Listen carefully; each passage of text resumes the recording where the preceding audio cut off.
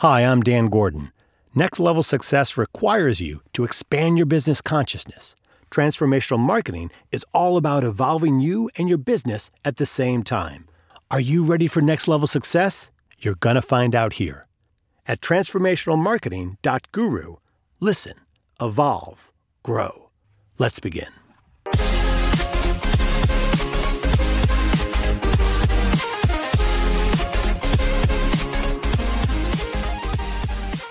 Hey, what do you do for a living?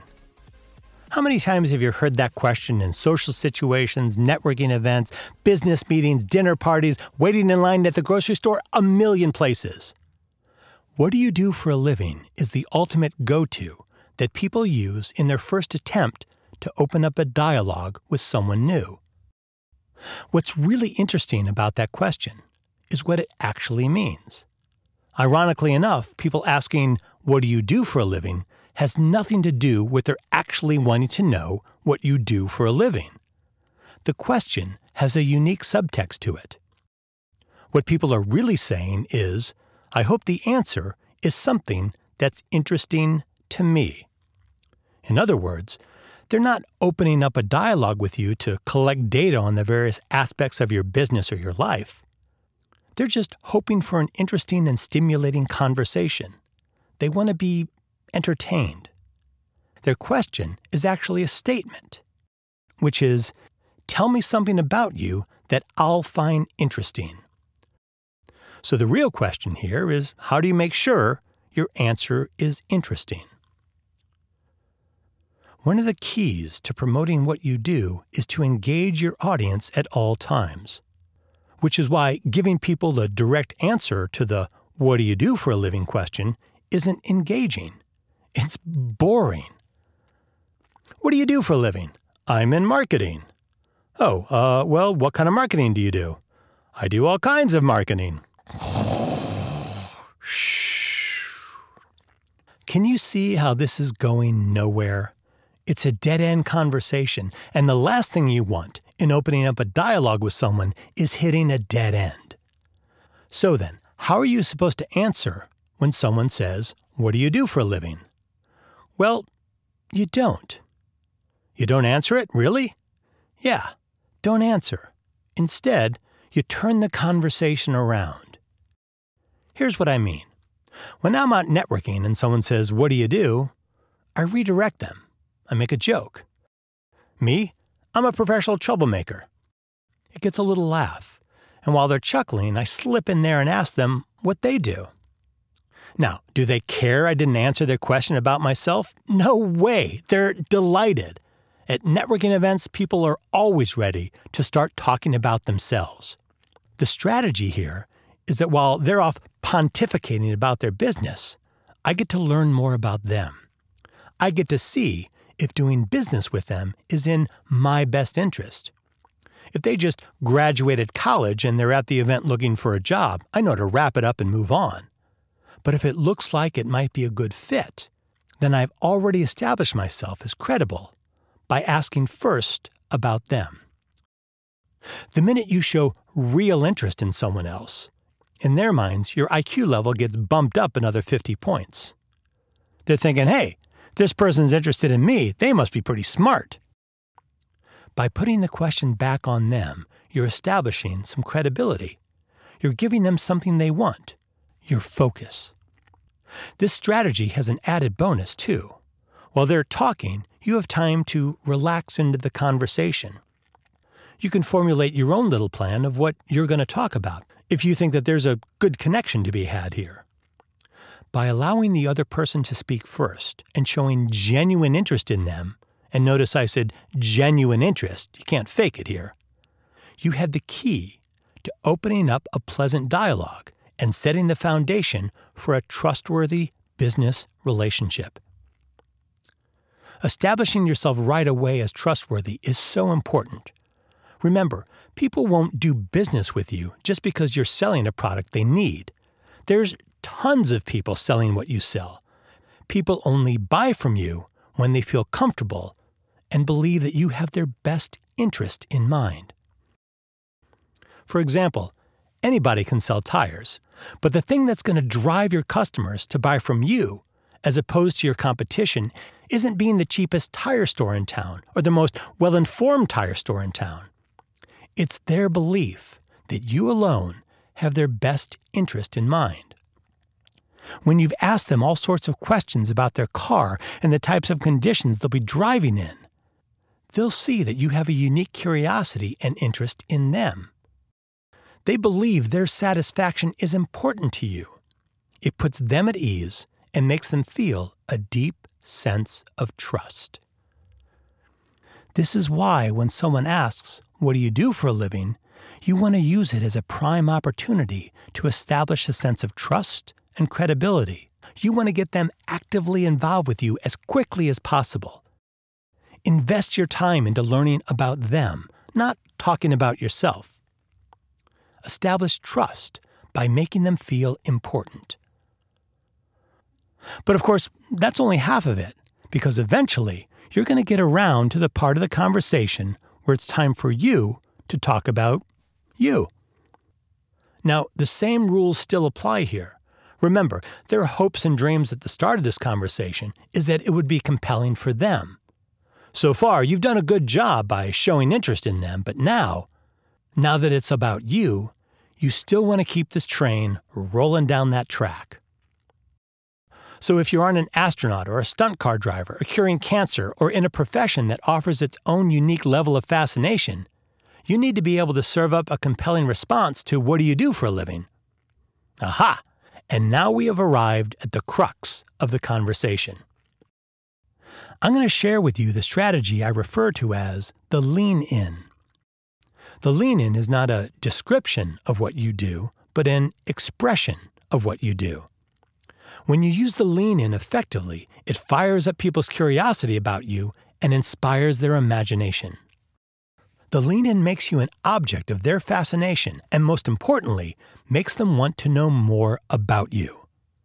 That's key because you always want your answers leading them to ask more questions. And that's what the lean-in does. Let me explain how this works. So, back at the networking event, my new friend has been chatting it up about himself for quite a while. Based on what he said, I think there's a good opportunity for a growing business relationship, so I'm invested. Finally, he says, "What about you, Dan? What do you do?" Instead of setting myself up for a dead-end conversation with, "I'm in marketing," I use my lean-in, such as this. "I'm an Uber driver for business." Now, there's a distinctive pause here while he's waiting for me to tell him more, to finish the joke or explain what I mean. But I don't. I've set up a puzzle in his mind, and his mind wants an answer. I can see him thinking, now I know what an Uber driver is, but I don't get the business part. So what does he do? He leans in because he wants to know more. "What do you mean by that?" he says. And now I got him. Well, it's simple.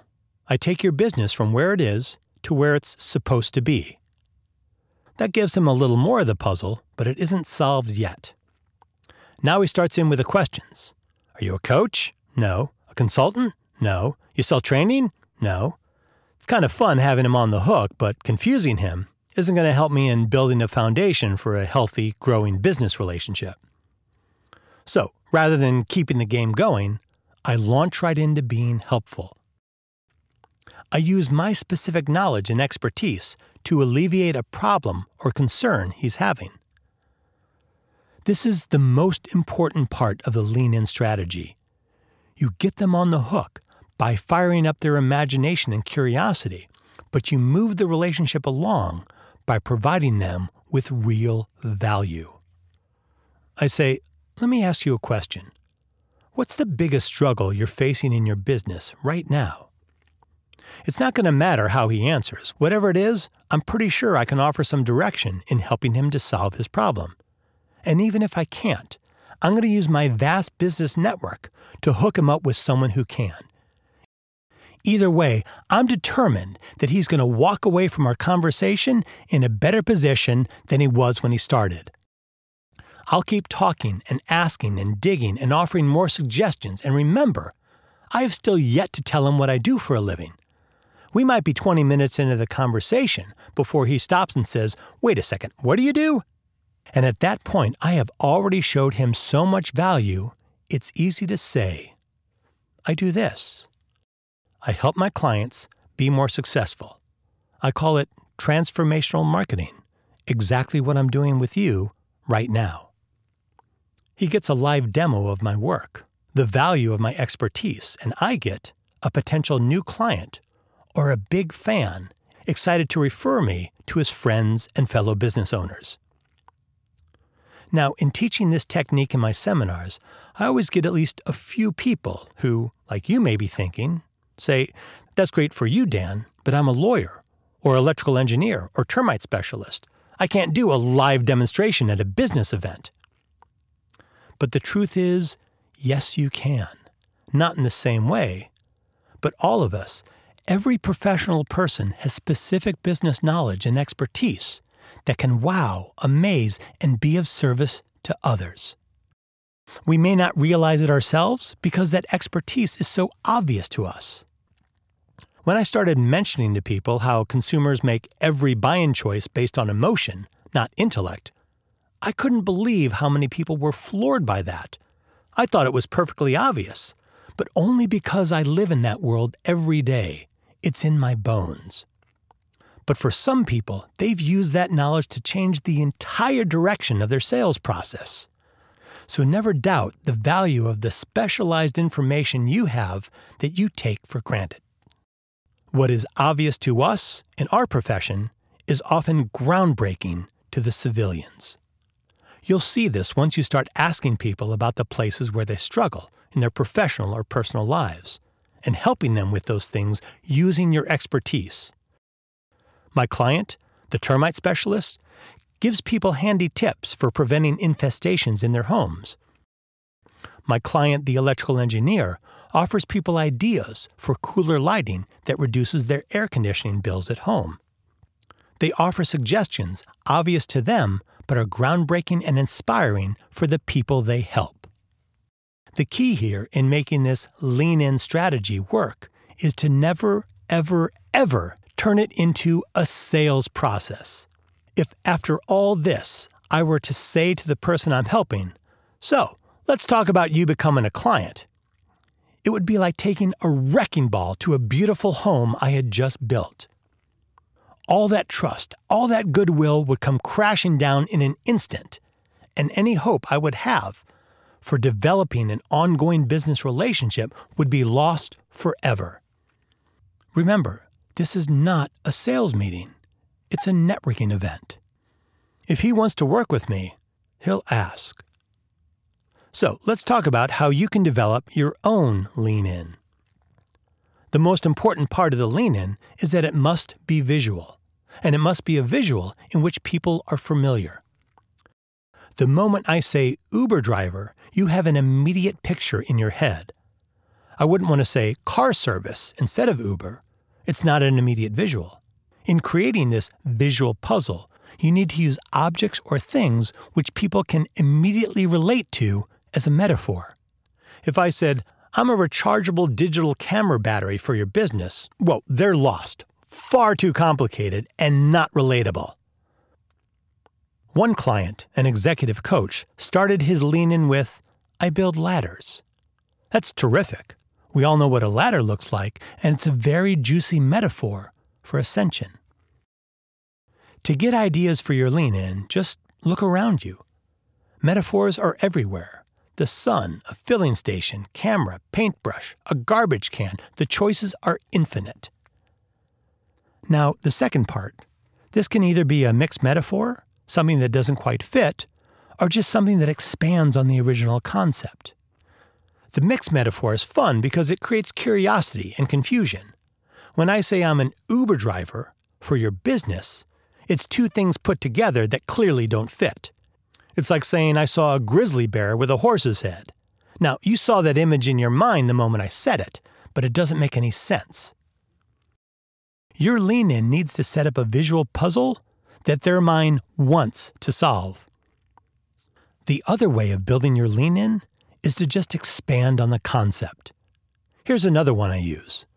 I help my clients step out onto the rickety rope bridge of success, holding their hand, guiding them every step of the way.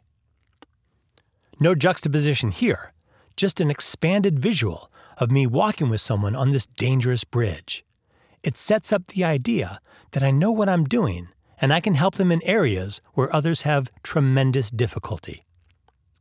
The best piece of advice I can give you in establishing your lean in is that if you're overthinking it, you must be overthinking it. Make it super simple. Do this. Say the words, "I'm like a blank for your business." Then fill it in with whatever you like, whatever you see around you. I'm like a computer screen for your business. Nah. I'm like a shoe for your business. I'm like a toilet for your business. Ugh. I'm like an elevator for your business. Whoa, hold on. Elevator, now that sounds good. Now what? I take you up to the greatest heights where you truly want to be. Perfect. Ladies and gentlemen, we have a lean in. It's that simple. If you don't work B2B, then substitute the word business for whatever fits.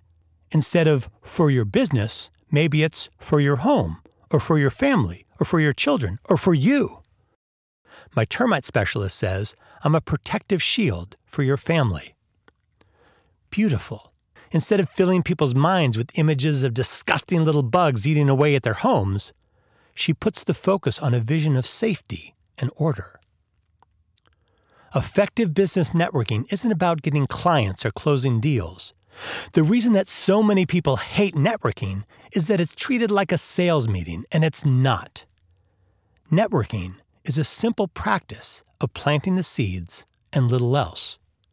There's no ROI here. Get that out of your head. Those seeds may sprout into a developing business relationship, but mostly they won't. So why do it then? For the same reason that you go to the gym, you take a walk, or have a glass of water with lunch instead of a chocolate shake.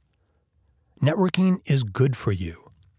It's a learning environment where you develop your skills for better business interactions. Look, you'll never play Smoke on the Water after your first guitar lesson. It takes practice, and that's what business networking offers you. Practice. So, what do you do for a living? It doesn't matter. Engage, entertain, enthrall, fire up people's curiosity, and inspire their imagination. Converse with your contemporaries and learn to be the belle of the ball. Focus on being helpful and watch your business grow.